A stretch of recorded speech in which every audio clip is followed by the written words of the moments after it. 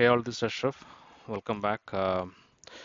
This is some of the tips um, which would be helpful for you. First one is process group tips. Initiating only two processes, develop project charter, identify stakeholders. Planning usually includes plan, estimate, or define in the name of the process. Executing usually includes manage, conduct, or acquire in the process name. Monitoring and controlling always include monitor, control, or validate. Closing, only one process, which is a closed project or phase.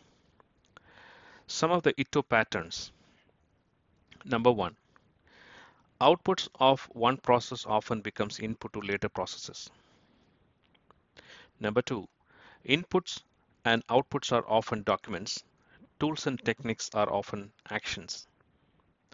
Number three, the project management plan is an input to nearly every process. Number four, organizational process assets and enterprise environmental factors are input to most of the processes. Number five, expert judgment, data analysis, and meetings are tools and techniques on many processes. Number six, project document updates and project management plan updates are outputs of many processes. Number seven, anything that includes updates will always be an output, never an input or tool. Number eight, anything that includes system will always be a tool, never an input or output.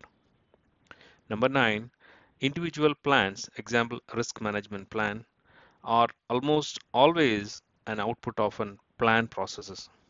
Number 10, work performance data is an input on monitoring processes except in integration knowledge area. Number 11, change requests are an output on monitoring processes except in integration knowledge area. Number 12, work performance information is an output on monitoring processes except in integration knowledge area. That's all uh, for the tips, very little tips. Thank you so much for listening in.